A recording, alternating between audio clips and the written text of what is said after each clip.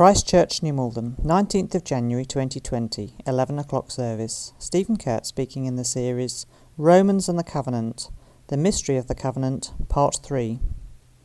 Well, hindsight, it is often said, is a wonderful thing, isn't it?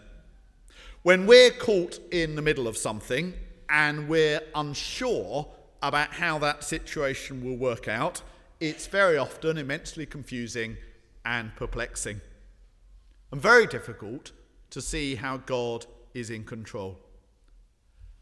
But at the end of a set of events, when they've played out their course, it's often a very different matter, isn't it? Particularly when we're looking back on a situation through the lens of our Christian faith. When we're looking back, we can often see with a lot more clarity how events that were troubling and difficult at the time were actually working to advance God's purpose. But that's a lot more difficult to believe and to see when we're right in the middle of events, isn't it? It's then that we need a great deal more faith. And much of Romans chapters 9 to 11, this section of Paul's famous letter that we've been looking at over the last 3 weeks, much of chapters 9 to 11 is Paul seeking to speak into the middle of God's covenant project, to address the big issue, both for himself and at least quite a few of his readers, namely the issue of why Israel, the covenant people of God, had by and large failed to respond to the good news that in his Son Jesus Christ, God had brought the fulfillment of his covenant promises. And as we've seen over the last couple of weeks, if you've been here, Paul has sought to explain that it's all part of the mystery of God's fulfillment of the covenant. God, according to Paul, had allowed his very people Israel to become hardened precisely in order that the Gentiles might then be welcomed into his people. Israel being cut off was somehow a necessary part of the process. Now, perhaps, I've suggested, because of its role in the atonement process, with Israel being kept in a state of sin and used as a vessel of wrath, precisely so that that sin and wrath that Israel carried could then be passed on and carried in turn by her Messiah, Jesus, and dealt with when he died. Now, that's just a suggestion, and it's based on trying to fit together various different bits of Romans and make sense of them, and particularly the stuff that Paul says earlier in chapters 5 and 7 about the mysterious role that the law had in increasing Israel's sin. So that's just a suggestion, my particular understanding of how that might all fit together in working towards the death of Jesus. But what is certain is Paul's appeal to the Roman Christians in the middle of all of this to have faith in God. To have faith in God that however things might look, God was actually working to a purpose in hardening his covenant people Israel. And what we get in chapter 11, the chapter that we're looking at this morning, is a further insight into the end of the story. As I've said quite a few times over the last couple of weeks, we mustn't assume that the middle of the story of God's covenant is identical with the end of that story.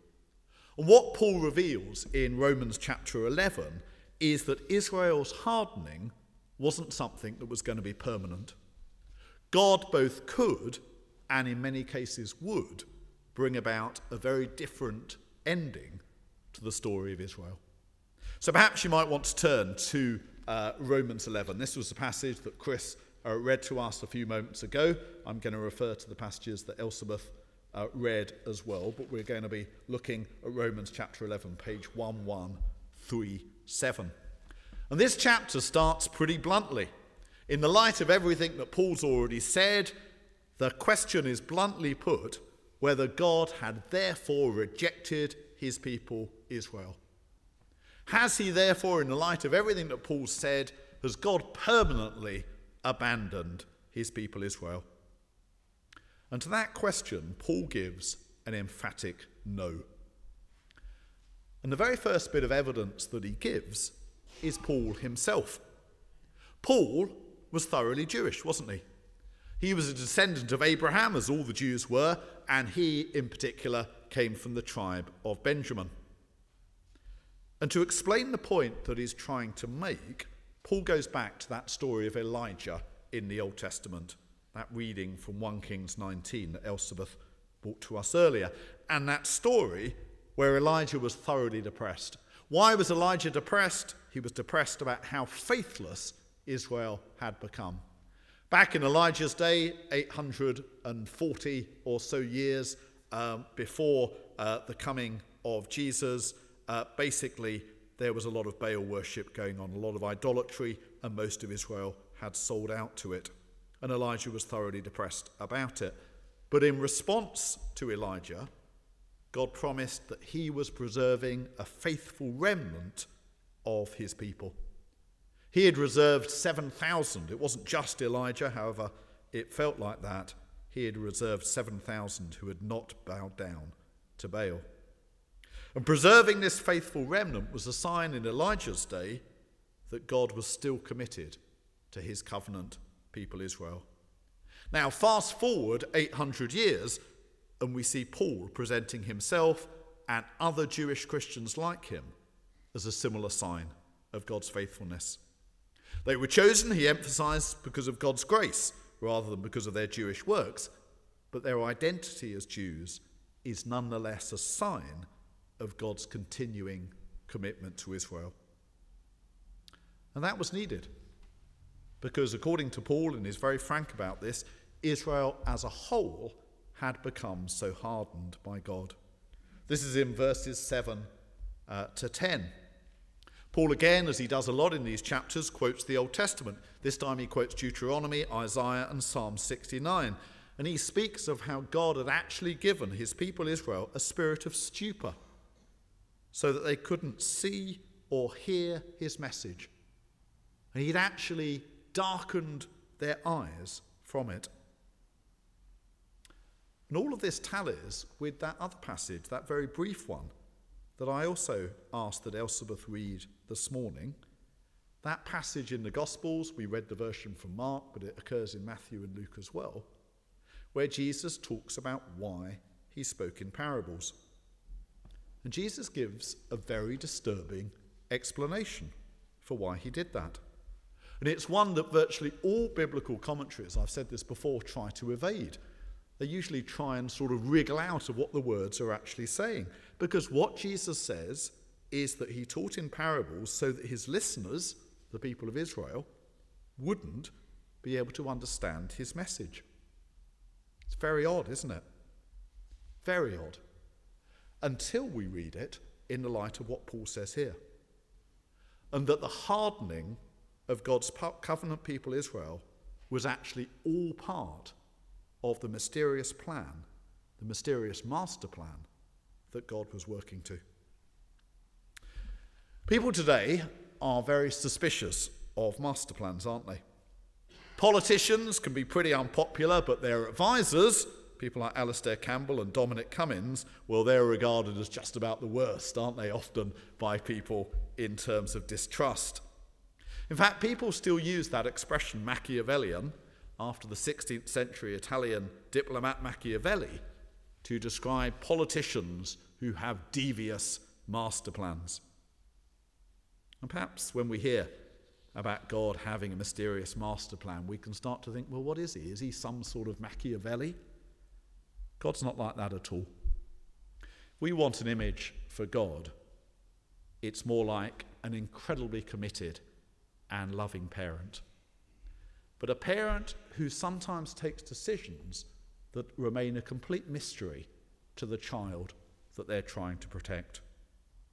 A really committed and loving parent, and quite a number of you will have been in this situation, will sometimes have to take decisions that seem completely nonsensical and indeed cruel to their children.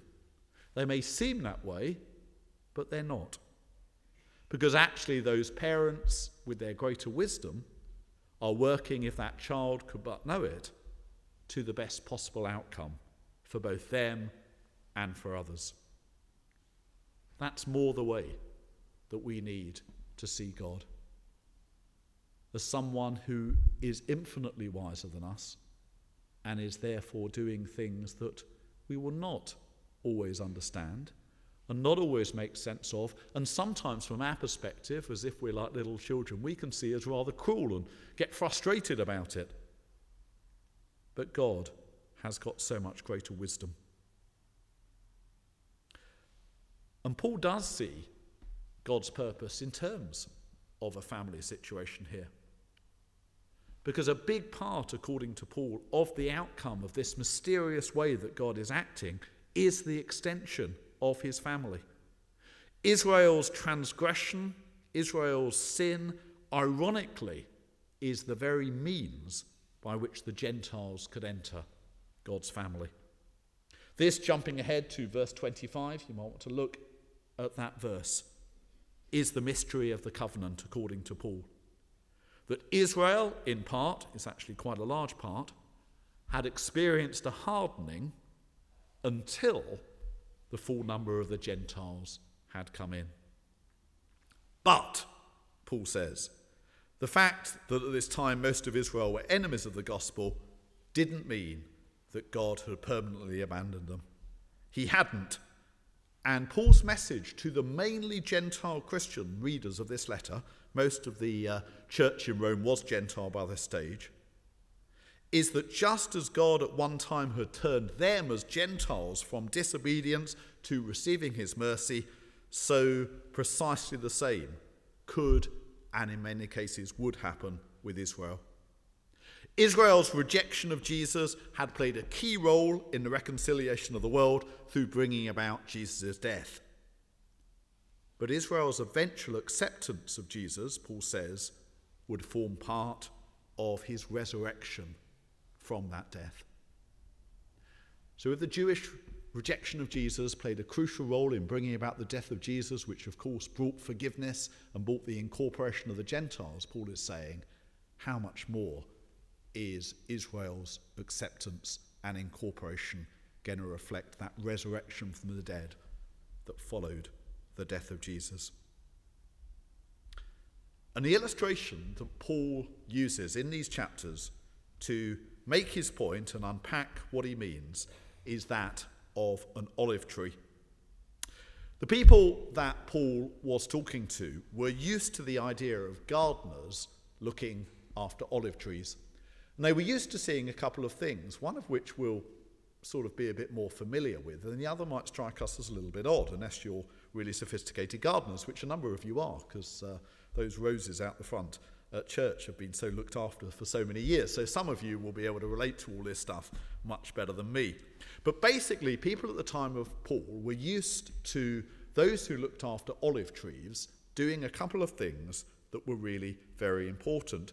One was pruning those olive trees, taking off the branches of olive trees and sort of making space for growth. We know about pruning from what happens with rose bushes. But there was another thing as well. What they were used to seeing was people taking the branches of olive trees that had been cultivated and grafting those branches into wild olive trees, so that those cultivated olive branches, the ones that tended to be more fruitful, could then share in the powerful nourishment generated by the wild olive. And what Paul says is that the incorporation of the Gentiles into God's covenant family was a bit like this, but it was like this in reverse. The Gentiles, he says, were like the branches of a wild olive tree being grafted into a cultivated tree. And many of the original branches on that cultivated tree had to be pruned or broken off in order to make way for them. Now, the fact that with real olive trees, it doesn't happen that way round. It's the branches of the cultivated olive tree that are grafted into the wild one rather than the other way round. That is just the point, really, that Paul is making here. He's making a point about this being a miracle of grace. God had brought the Gentiles into his family as the most stupendous miracle of grace.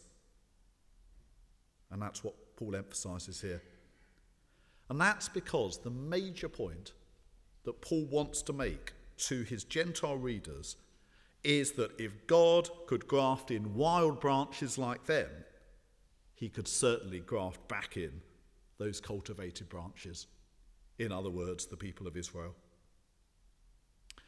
You see, Paul's aim, and we did start this series several weeks ago now emphasising this, Paul's central aim throughout this whole letter to the Romans is to encourage a deeper love between Gentile Christians and their Jewish brothers and sisters.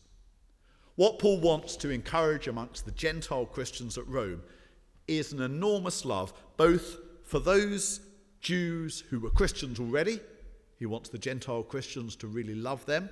He also wants the Gentile Christians in Rome to really love those Jews who weren't yet Christians as well. Rather than despising Israel for its rejection of Jesus, what Paul wants the Gentiles to do is to recognise God's mysterious hand at work in the Jews' rejection of their Messiah that God had promised them. Gentile Christians, Paul says, needed to avoid arrogance and recognise that if God didn't spare the natural branches of the olive tree, the Jews, then he certainly wouldn't spare the wild branches if they were disobedient to him as well. In other words, Paul says there's no complacency or no room for complacency on your part. But more than that, he also wanted them to recognise that God's plans for Israel were not done. Envy, as they saw those Gentiles receiving the very blessings that God had promised to Israel, that will be a factor, Paul says, in saving some of them. And Paul makes it clear in verse 23 that if Israel didn't continue in unbelief, then many from Israel would be grafted back in. And the result of this, Paul says, is that all Israel would be saved. All Israel at this point refers to those Gentiles belonging to God. They become part of the Israel of God as well. But it also refers to all those Jews who would at last respond to and accept Jesus as their Messiah. And that's going to happen, Paul says, in the future. Jews that have seemed hardened against God and have been hardened, and for a purpose, being drawn back in, grafted back in to God's family through their acceptance of Jesus as their Messiah. Now, a lot of this can seem rather obscure, interesting maybe, but rather obscure. This is all stuff to do with 2,000 years ago. What is its application to us today? Well, much, as I say, of the content of these chapters is very specific to a first century context. And that's perhaps another reason why these chapters of Romans, chapters 9 to 11, have been relatively neglected in comparison to the rest of the letter. They don't tend to be explored nearly so much as Romans 1 to 8. But there are a couple of very obvious and I think important applications that we should think through. One of them is more specific and the other is more general. And I want to think about the specific one for a few moments first. And it's the mandate to all Christians, without exception, to show respect and love for the Jews. I touched on anti-Semitism a couple of weeks ago, and the terrible fact that this form of racism once again appears to be on the increase. It's rather like some sort of terrible infection that seems to be got under control, only to flare up again. And this so often has happened throughout the history of Europe. And the reason is, at least in part, because Christian countries have very often struggled to know what to do in response to the Jews. Particularly when so-called Christendom existed, being a Christian kingdom, the only exception to that really were the Jews. Obviously there were plenty of people who wouldn't be living out or actively demonstrating their Christian faith, but officially they all were. So the only exception to this for many hundreds of years was the Jews. And within so-called Christian countries, very often there was a great deal of perplexity about what to do in response to the Jews, how to live alongside them. In England, during the reign of Edward I in the 13th century, the Jews were expelled in their entirety. They were readmitted during the 17th century, during the time of Oliver Cromwell, but even after that, people in Britain very much struggled to relate to the Jews that lived amongst them. Jews very often were treated with suspicion and distrust by the majority of British people. A lot of you here will probably have seen the film Chariots of Fire, and it's most famous, certainly for Christians, through its portrayal of the devout Christian athlete Eric Liddell. But if you're familiar with that film Chariots of Fire, it was made in 1981, quite a long time ago now, you'll know that the other key character in the film is Harold Abrahams. He's the other key athlete. They compete against each other, and they're rivals to a great extent. And a key theme of Chariots of Fire, as well as dwelling on this devout Christian, Eric Liddell, who wouldn't run on a Sunday, and what happened in relation to him, another key theme of that film is the battle that Harold Abrahams had as a British Jew in overcoming prejudice and discrimination. And this is in the 1920s in Britain, only 100 years ago. When it comes to historic anti-Semitism, what the Nazis did in Germany and all the horrors of the Holocaust, that gets most of the attention, doesn't it? But if truth be told, that anti-Semitism that was demonstrated so appallingly and horribly during that period of the Second World War, it had its deep roots in the culture that actually we have inherited. In fact, it took the Holocaust and its impact to make biblical scholars wake up to the extent to which anti-Semitism had influenced a great deal of how the Bible, and especially Paul, had been read and interpreted. And we've simply got to be a million miles away from all of that. Romans 9 to 11 aren't a few verses tucked away in a corner of the Bible that we could be forgiven for not noticing. They're a mandate to Christians to love, respect, and be utterly grateful to our Jewish brothers and sisters for their crucial role, their indispensable role, according to Paul, in God's covenant plan. Not least, I believe, the mysterious way in which their rejection of Jesus was mysteriously all part of the way in which his death then enabled us to be brought into his covenant people. But there are other ways that we can be grateful to our Jewish brothers and sisters as well. A number of years ago, about 10, I think, we had a Jewish rabbi and a Muslim imam come to Christchurch. Sounds like the start of a joke, but it's not. It was out in the lounge, and I can't remember why it was arranged or what had brought it about. My memory of it is quite hazy, apart from certain parts of it. Because basically the rabbi and the imam had to speak first about their faith, and then I had to make a response. It was very early on in the time that I was vicar here. And in response to the rabbi, and as the sort of positive response that I made, because I wanted my response to be both positive and critical, in my positive response to the rabbi, I talked about my admiration, fairly briefly, it wasn't a great big long talk, my admiration for the holistic nature of Judaism. The fact that Judaism doesn't divide things into sacred and secular categories, as Christians very often do. The way that Judaism seeks to apply God and seek God in every single part of life. On Monday night, I think this was mentioned earlier, we're starting a new course, Making Sense of Christianity, here at Christchurch. Any of you that want to come are warmly invited. And one of the emphases of that course is trying to help us to sort of get back to that holistic vision of seeing God in everything, and away from this dualism that Christianity has very often slipped into in this regard, putting things in sacred categories and secular categories rather than seeking to see God in everything. Now, the critical bit in this little response I gave 10 years ago was where I talked about the rather insular and non-missionary nature of Judaism.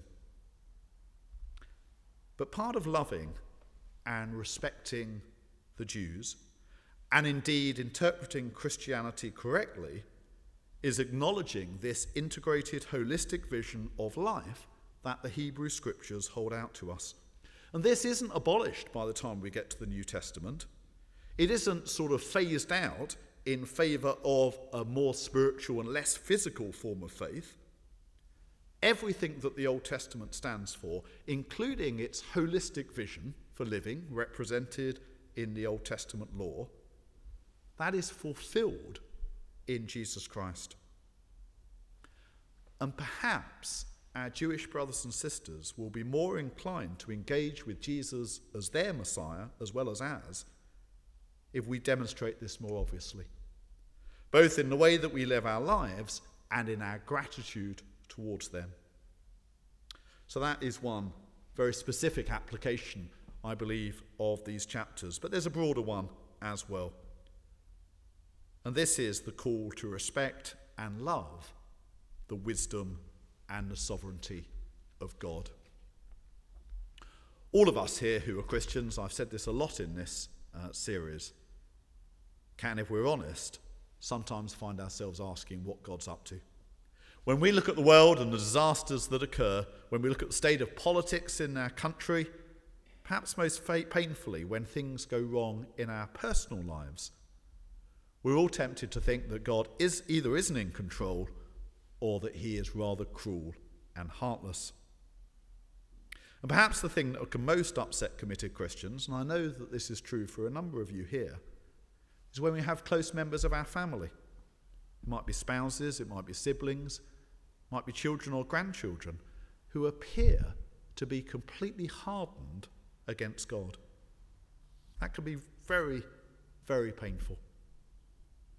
Now, I'm nervous about drawing too precise a parallel to what Paul says here about the people of Israel, because as I say, there is a certain uniqueness about Israel's role in the covenant purposes of God. But its emphasis on the mystery involved in the working out of God's purpose does nonetheless provide us with a certain encouragement, doesn't it?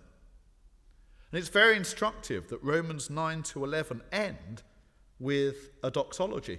If you look on page 1139, verses 33 to 36, you'll see that this section of Romans, chapters 9 to 11, ends by Paul emphasizing the wisdom of God by quoting from Isaiah and Job. And this is what he says: "Oh, the depth of the riches of the wisdom and knowledge of God, how unsearchable his judgments and his paths beyond tracing out.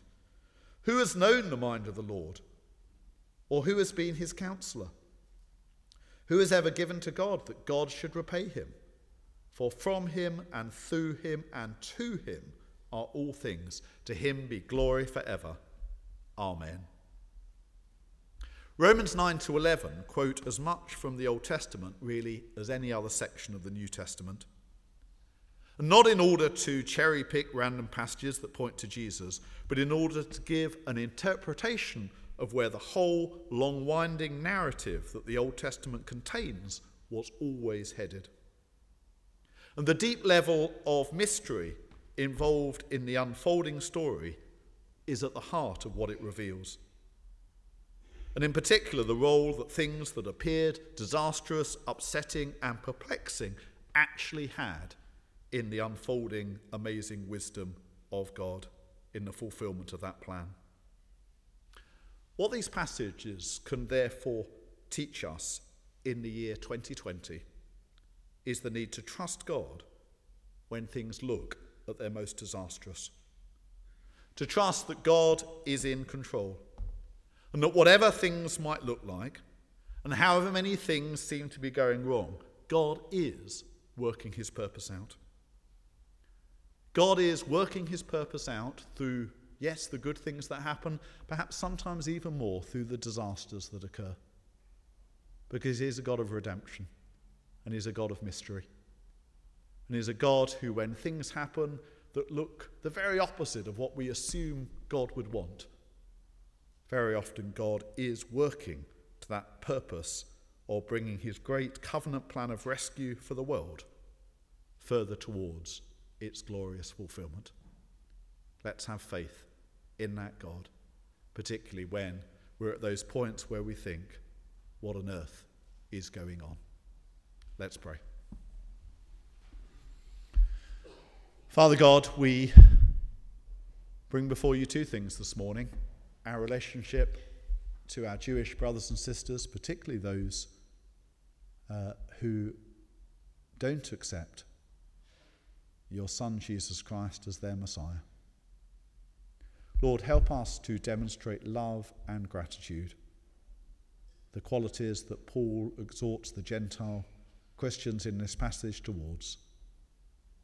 And Lord God, use our love and our gratitude, but also our reception of those blessings that you promised to Israel.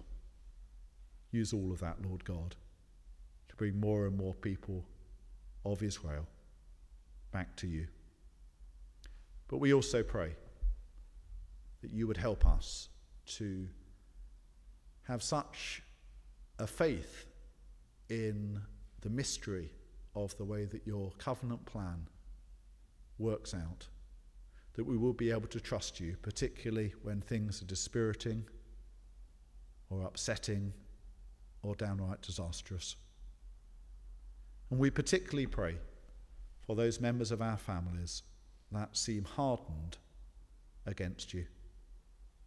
Lord God, we trust that you're working to a purpose. Some of us would have prayed for years for those who appear thoroughly hardened. But Lord God, in the same way that you worked through the hardening of Israel within your sovereign purposes, we pray, Lord God, that you would reveal your mysterious plan with a positive outcome. And we pray that when all Israel is saved, it would include those people who you've placed in our hearts and we love so much, and that they would come through the hardening process and somehow be readmitted into being your precious sons and daughters. We pray this in Jesus' name. Amen.